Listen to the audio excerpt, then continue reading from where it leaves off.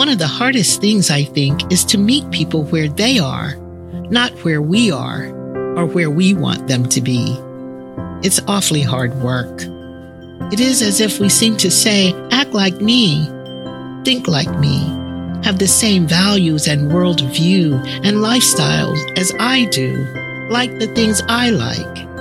And when they show up as they are, with all of their fears, biases, baggage, challenges, ways of doing and being, wounds, whatever, just like we show up with ours, it's easy to detach as quickly as possible and cleave toward those who are more familiar, more like-minded, easier to know and understand. And I get it, Lord knows I do. But what if we try to understand people, even though we may not all the time? Giving them the benefit of the doubt, knowing that our experience of them is episodic, not the whole picture.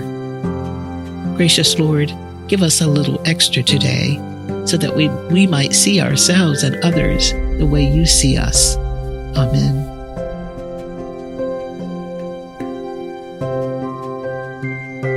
Friends, join us Monday through Friday as we walk together and see where this season takes us. In order to not miss an episode, please subscribe, like, rate, and review on Apple Podcasts, Spotify, or wherever you listen to podcasts.